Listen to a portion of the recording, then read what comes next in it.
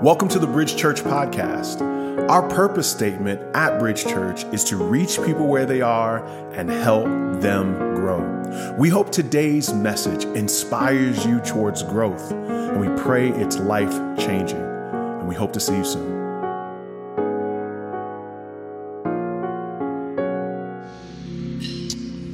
Well, I have frustrated some again. We do not have palms this Palm Sunday. I ask for your forgiveness. One Sunday we will. One glad morning we will have palms. This is 9 years now, and we always go, gosh, we don't have palms. But receive the palm in your heart. Amen. We're going to be looking in 1 Peter. But I want to take you back real quick to think of some imagery in the Old Testament. If you know the name Moses, you know that Moses, this is the no movement zone right here. If you know the name Moses, you know that Moses is a key figure in the Old Testament. But Moses had a brother named Aaron. And Aaron would eventually, from his lineage, would have the priestly line. And so priests came essentially from a tribe, from one individual. And these priests, they did sacrifices, they did many things. But priests did really two things for the most part. They would represent the people to God and the God to people, and they would remain close to God.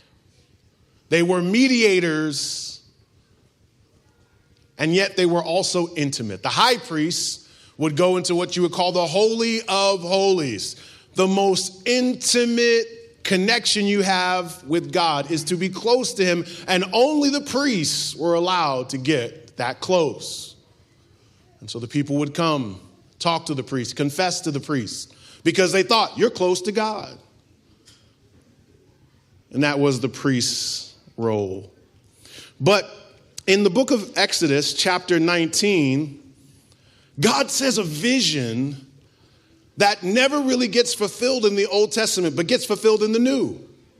In this vision, it says it this way in Exodus 19. It says, now therefore, if you will indeed obey my voice and keep my covenant, you shall be my treasured possession. Would you say that with me? Treasured possession among all the peoples. So think of that. Peoples, my possession. Then he says, for all the earth is mine, and you shall be to me a kingdom of priests. Say that with me. Kingdom of priests and a holy nation.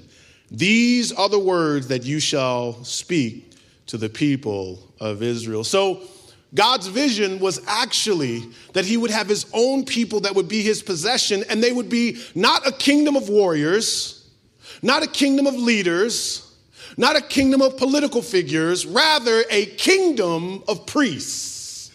Not just one tribe, everybody. God said, what if we were all priests? That's the vision he had. But unfortunately, Israel failed in this vision. Israel, unfortunately, wanted a king like all the other nations. And so instead of being this kingdom of priests, they conquered, they dominated, they fought, they squabbled like all the other nations. God wanted them to remain close to him and have all these representative priests and mediators out in the world. Even when you look in the New Testament, when we think about Palm Sunday and Jesus entering into the temple and all the people, Gentiles, all these different types of people, lepers are yelling, Hosanna, Hosanna. And the Pharisees, they're wondering, why are these people shouting out for you? Jesus is trying to extend the kingdom to all types of people. The Pharisees wanted to be close to God, but they wanted their closeness to God to remain for themselves. Same issue that happened in the Old Testament was happening in the New. That's why the issue of the Pharisees was so relevant in the New Testament.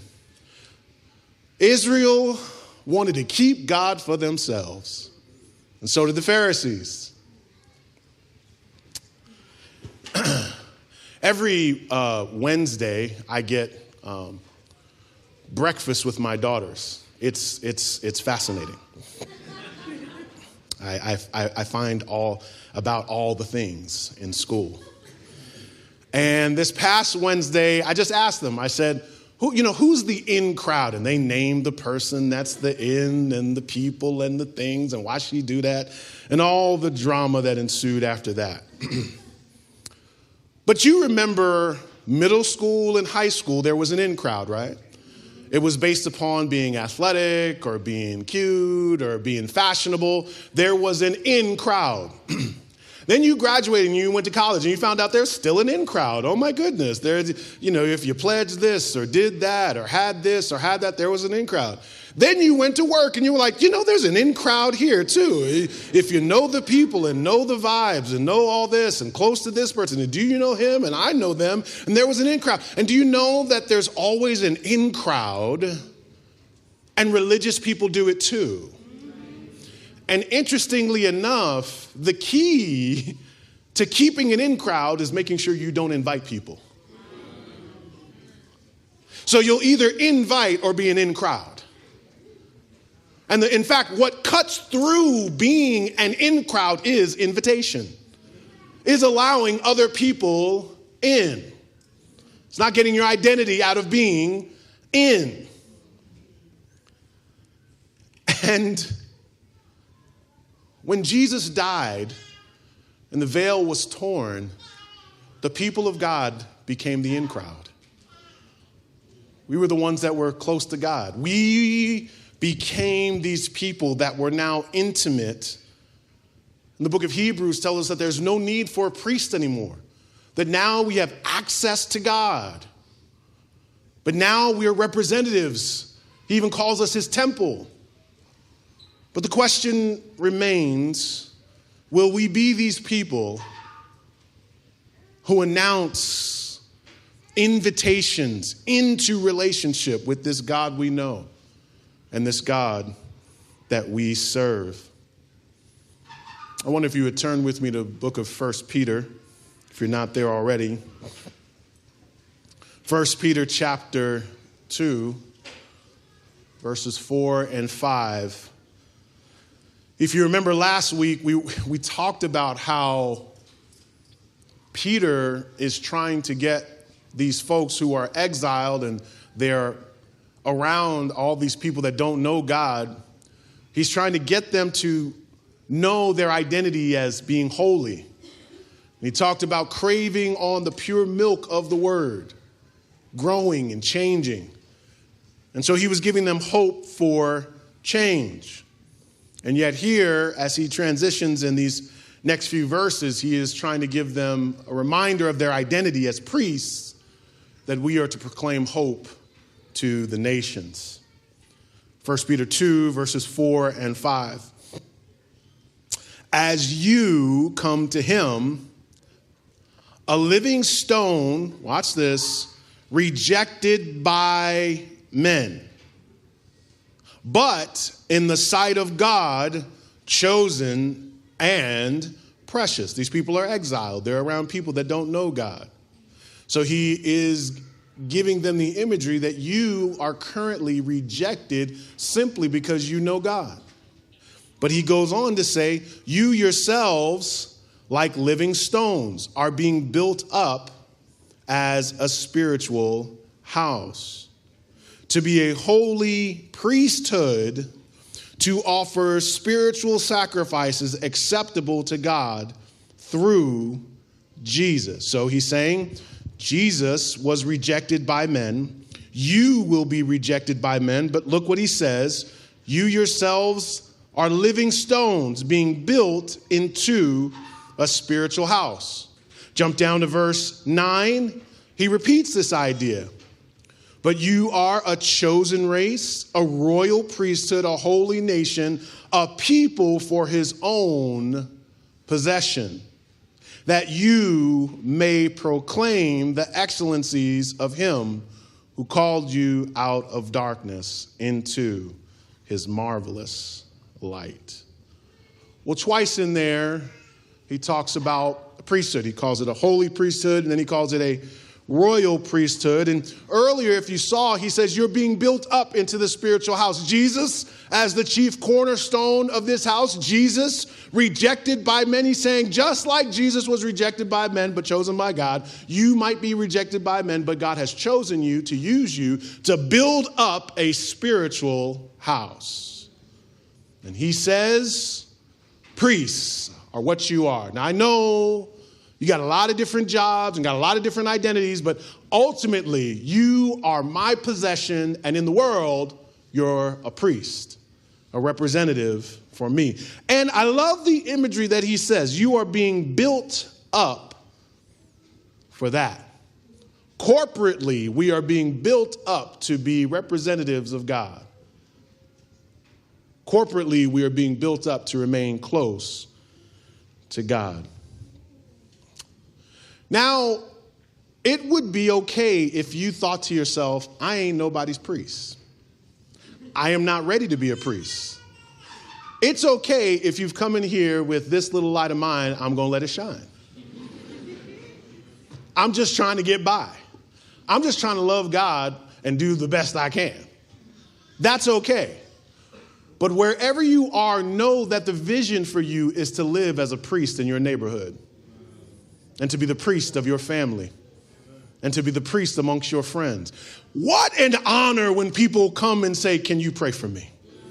Intrinsic in that is, you're my priest. Now, there's people who asking for wishes and prayers and incense and all types of stuff. I get that. But I'm saying that there are people that look at your walk and they say, can you pray for me? And I want you to know that that may not be where you are now, but that is the trajectory for your life. God's vision for your life is that you would be a priest and he would have a kingdom of priests. If you just started walking with God yesterday, the vision for your life is to be a part of this kingdom of priests. That's the vision. There is so you think to yourself, sometimes when you talked about inviting people, I want you to know, I don't want you to invite moral people. Well, you seem like you'd like church, so. I'm not talking about moral people. In fact, I'm talking about people that think they have no business being here. There's this incredible imagery in Zechariah. I want to share it with you real quick.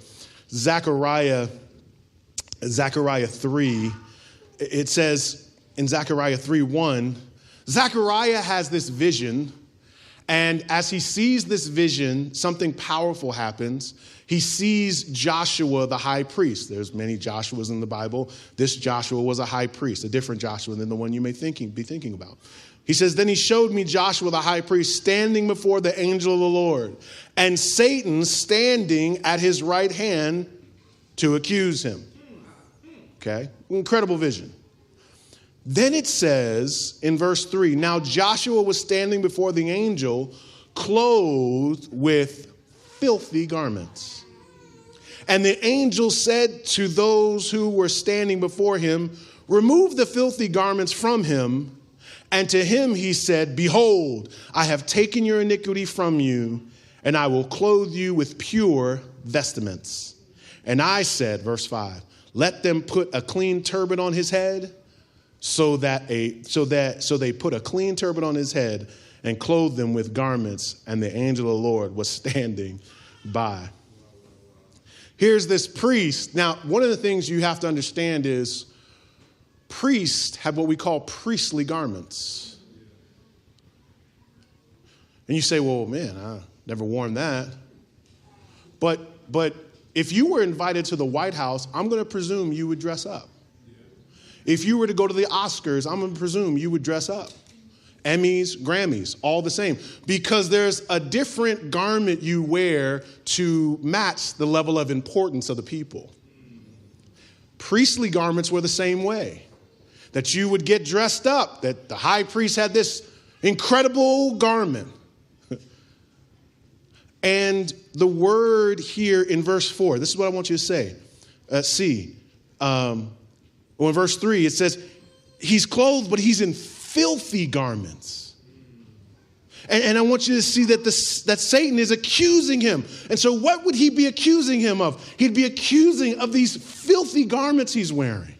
In other words, how dare you think you can be before the presence of God in such filthy garments, because part of the holiness of God is the cleanliness of the environment. Now, here's how hard this verse goes. This word filthy don't mean dirty. This word filthy is the same word that if you saw dogs doing what they do out there so randomly all day, or what we like to call the number 2, praise God, that's what filthy means. I want you to see him in filthy garments. If you've ever been tracking anything on your shoe, you've walked into somebody's house and you're so apologetic, like, oh my gosh, I cannot believe I dirtied up your home. What can I do? But I want you to imagine going before the most important meeting of your life in the boardroom, and you're tracking poop on your shoe. And you walk in there and you're like, I'm so embarrassed, I can't believe I've done that. He's in filthy garments. And God says, no. Just change the garments, but I want to keep him. And the imagery there is God gives us his righteousness so that we might be in his presence. Your intimacy with God was never based upon your ability to perform for God. It's always been because he changed your garments. And he says, no, I'll change the clothes, but I want to keep them close. This is the fight of the New Testament. Because in the New Testament, Jesus keeps going to people he has no business going to. Tax collectors, prostitutes, all the lepers, all these different people that everyone's saying they have no business being there. But Jesus is fighting for the people that feel like I shouldn't be here. And I want you to know, I don't care what your past is. He will change your garments. He wants to keep you close, and he wants you to be his priest. If you've been a prostitute, get changed, but now be a priest to the prostitutes. If you've been a tax collector, get changed. Now, but make sure you go back and be a priest to the tax collectors. Just understand, we want you to love the community. You got to get changed first. Amen. You got to change them clothes, but go back to the people that you once did dirt with. And but come back in the right clothes now. Don't wear those same clothes up in there. Yeah, get changed and now be their priest. You're the priest. You're the representative of God before those people. You're not like them anymore. He's changed your clothes because he's changed your righteousness. Oh, we are recruiting priests, amen? We're recruiting priests. We're recruiting people to be transformed by God. Now, functionally, if you can pray on your own, why would you have anybody else pray for you? You ever think about that? Like, if I can pray for myself, why would I even talk to you about what I'm going through? Some of you wrestle with that. Like, if I can talk to God, why tell people? And so this is the imagery of not just having a priest, but a priesthood. What happens when we have a community of priests? In James 5:16, living as priests, this is why the Bible says confess your sins to James, to the pastor, to the elder, to one another. And pray for one another that you might be healed. That's what it looks like functionally to live as a priest, that we all have access to God. And that means that we now can come to one another and pray over one another. You see, the truth is, if it's our duty to be priests, to remain close to God and to be God's representatives, the truth is that gets hard over time. You run out of gas. Just staying close to God is challenging. Just walking with God. Then trying to be this priest at your job, in your home. You run out of gas doing that.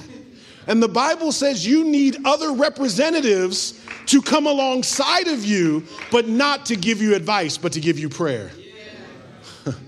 I think we would confess sins more often if our first step wasn't advice and therapeutic thinking. But what if our first step was intercession? That, hey, I'm here just to come before the living God. I'm going to pray prayers. And hopefully while I'm praying, you can feel the sense of God's presence in my life. And that covers you. Some of you have come tired. You're trying to walk with God. But some of it is you're walking with God in isolation. And that's what's seeping away from your vitality in your walk. You need a priest. You need a kingdom of priests, a community of priests to come around you. And so the scripture tells us that we need that. And now I do want to note the rest of the verse goes, the prayer of a righteous person has great power at its working. And so functionally living as a priest means, the Bible doesn't say just confess to anybody. It says, the prayers of a righteous person availeth much. Amen. For my King James people. My mom would be like, great power and it's working. Availeth much.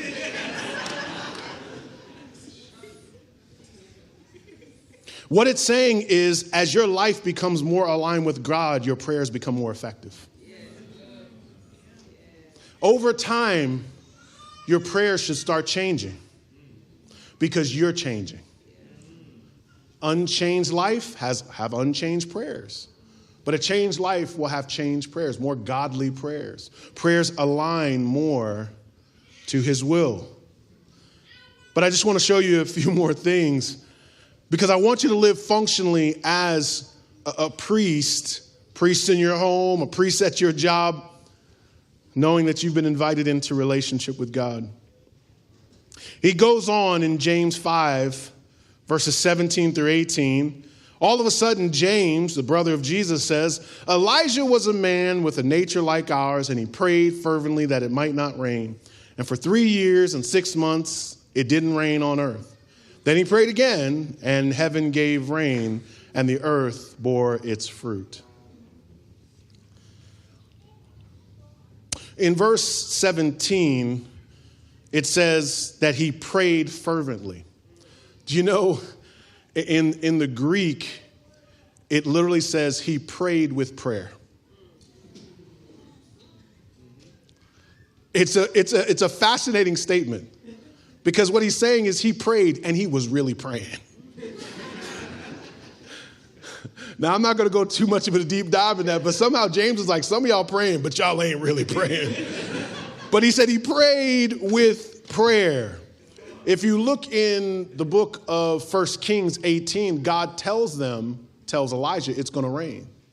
So Elijah begins to pray based upon the promise he knows from God. Now, Elijah has a great resume. Elijah saw fire come down from heaven. Elijah saw rain come down based upon his prayers. The most fascinating part of this text to me is when it says Elijah was a man with a nature like ours. Now, this is the brother of Jesus. So he's like, I didn't say Jesus was a man with a nature like Elijah was a man with a nature like ours. Elijah was just like us. There is no difference between you and Elijah. I know we want to have great spiritual champions in our minds. There are people that you look up to spiritually. Elijah, Moses, Peter. There are people you look at here in our church and you're like, ooh, look at their walk with God. Look how much they love God. But I want you to know they are men and women just like you, with a nature like yours. And here's what I want you to see. The power of Elijah's prayer isn't that he called fire down from heaven. And it isn't that he had rain happen. You know what was the power in Elijah's prayer? Look back in the text. It says he prayed fervently that it might not rain. And we're like, wow, that's amazing. Don't miss this part. For 3 years and 6 months. Saints, that's a long time. Let's just call it 4 years. Why not? Why not? Let's just call it. That's the whole pandemic. Amen. Huh? The power in that isn't the rain and it's not the fire. It's the perseverance. It's I still believe. It was God's promise. There was no power in the prayer itself. There's no unique words he used. He kept believing month after month after month. And he kept trusting. What if we started praying audacious prayers? I'm saying prayers that would change the world. We think the prayer itself is in the power. It is in the endurance of the prayer. And the perseverance, because you will continue to persevere in prayer when you don't look at prayer as an activity, but rather as an identity. You pray not just as a function. Praying is who you are. You're a priest. And you're a part of this kingdom of priests. And so it doesn't rely solely on the spiritual leaders here. We are a kingdom of priests. A kingdom with a king that we rely solely on. Lastly, in 1 Peter 2:9, he comes back to this idea of being a chosen race, a royal priesthood, which we've talked about. But then he says, a people of his own possession. I don't have time to go into that, but when you think of people of his own possession, we think of someone holding on to something. A people of his own possession. What if I told you that there's someone here right now, demon possessed? Like demon possessed. You'd be like, oh my goodness. What if I invited that person up here and I'm like, this person's demon possessed? You'd be like, oh my gosh. Or if I said, there's someone in the back demon possessed. You'd be like, well, get the mace. Get a bat. Get some incense. Something. Throw a Bible at them. Like if I told you someone was demon possessed, you'd be like, oh my gosh. Now, what if I told you there was a whole group of people possessed by demons? You'd be like, oh my gosh. You would think of what is that? The Living Dead, that show, Walking Dead. Oh my gosh, here they come. These people are possessed by demons. But this text says something different. What if a whole group of people were possessed by God? That the Spirit of God so possessed. In fact, I think it's wild that we put more credit in demons than what the Spirit of God could do if we were all just filled up. And I believe not in the people, but it is in the power of God filling the people. What if we were all possessed? I believe cancer will get changed and rearranged in people's lives. I believe marriages will come back together and lives would change. I believe whole families would be back together. And I believe miracles upon miracles would happen, not because the church is doing something unique, but because everybody's possessed by the living God. What if a whole church was possessed? Well, he leaves us. I believe that God is calling you to invite people, all types of people. And I pray that we all get a chance to come on that prayer call and get filled up. You go back in so that you can go back out. But I want you to know that this last part in 1 Peter 2:9 says that all this happens that you may proclaim the excellencies of him who called you out of darkness into the marvelous light. The last part is proclamation, that you would live functionally as a priest, but it is so that you would proclaim his excellencies. God has given you an opportunity through your gifting, through your talent, through your network and relationships to not just be you, but that you might proclaim his excellencies. And here's what I want to tell you. You are less effective in doing whatever you do if you take away your identity as a priest and you use your platform to proclaim anything else other than his excellencies. You will never be what you could fully be if you do not proclaim his excellencies. Years ago, I went to a Run DMC concert. For all the saints that don't know who that is, Google it and shame on you, praise God. But we went to it was literally like an old school hip hop concert, and there were people popping and locking, but I just want you to know, old school has whole new meaning now, because I thought I was going to see some bones falling on the ground. Folks are old. We were old. We should not have been dancing. Amen. And but it was great. It was a great time. LL Cool J was there, and all these people are coming up on stage. This is a true story. Then Run from Run DMC is up there, and he's up there just talking about being Run. But Run, I think some of y'all know this, he's Rev Run, right? And so he just starts, he comes out and he's like, yeah, I'm Rev Run. He's like, but not tonight. I was like, oh, snap.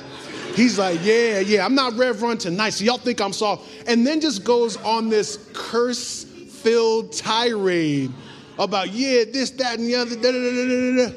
And so my wife and I were like, Rev Run is wilding out, you know? True story.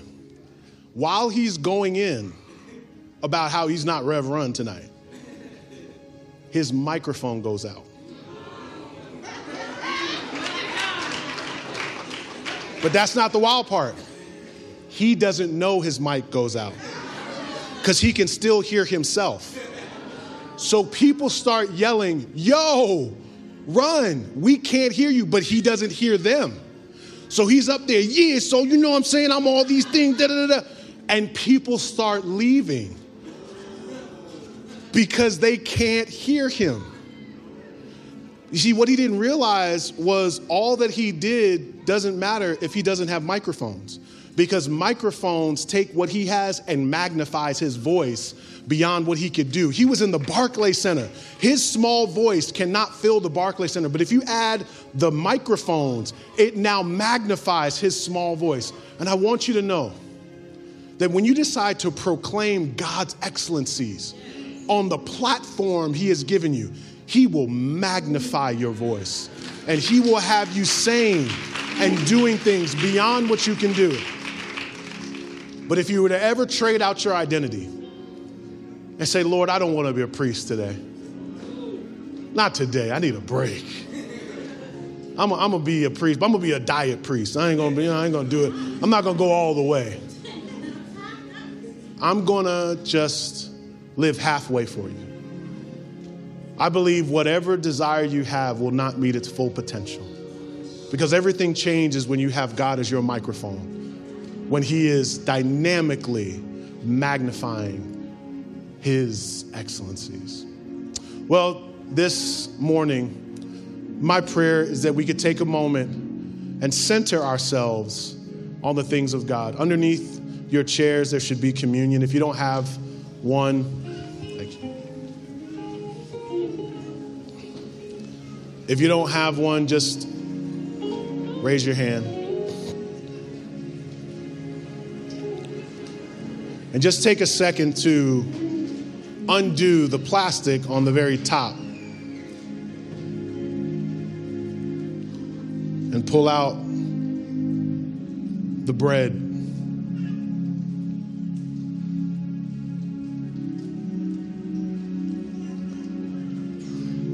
On the night that Jesus was betrayed, he took bread and he broke it. And the scriptures tell us that he did it in such a way that we would know that God was doing something new. Would you take the bread, break it? and eat.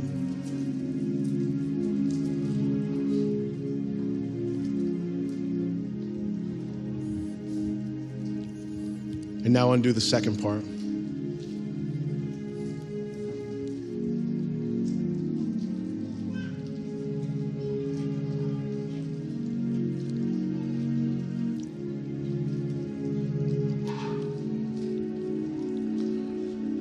On the same night that Jesus was betrayed, he had taken a cup.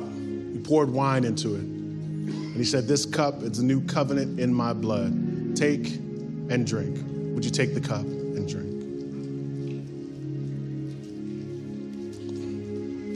Would you stand with me?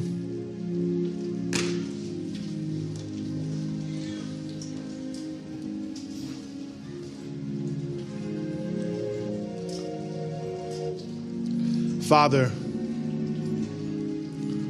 communion is a moment where we are reminded that we get to be close to you. That your body and your blood are ever so close, and we are ever so intimate with you. God, forgive us if we've ever hoarded our relationship with you. God, we want to be the kind of people that tell everyone about you. We want to be your representatives in the world, and we want to remain close to you. So, Holy Spirit, I ask that you would fill us, fill our hearts, remind us of your goodness and your mercy. The Bible says that all the promises of God are yes and amen. We can depend on you, God. And so it's because of that. God, would you give me not only a vision for my life, but help me to see my true identity, not just as a leader or a lawyer or a doctor. Help me see my identity as a priest wherever I am. Fill me with your spirit that I might be everything you've called me to be. We ask this in Jesus' name. Amen. We hope today's message was encouraging to you. We would love to hear how God used this message to speak to you. If this message was impactful to you today, please send us an email, info@bridgechurchnyc.com. You can also find us on Facebook, Instagram, and TikTok. Our handles on our social media platforms is Bridge Church NYC. Our website is bridgechurchnyc.com. If you are in the New York City area, we would love to see you on a Sunday. Our services on Sundays are at 11 a.m., and the address is 345 Adams Street in downtown Brooklyn. Thanks for listening to our podcast today, and we hope to see you soon.